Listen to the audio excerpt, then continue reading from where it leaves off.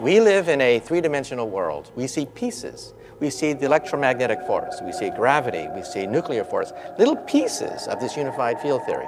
We bring them together. Now we have the theory of the quantum theory, the theory of the small, the theory of atoms.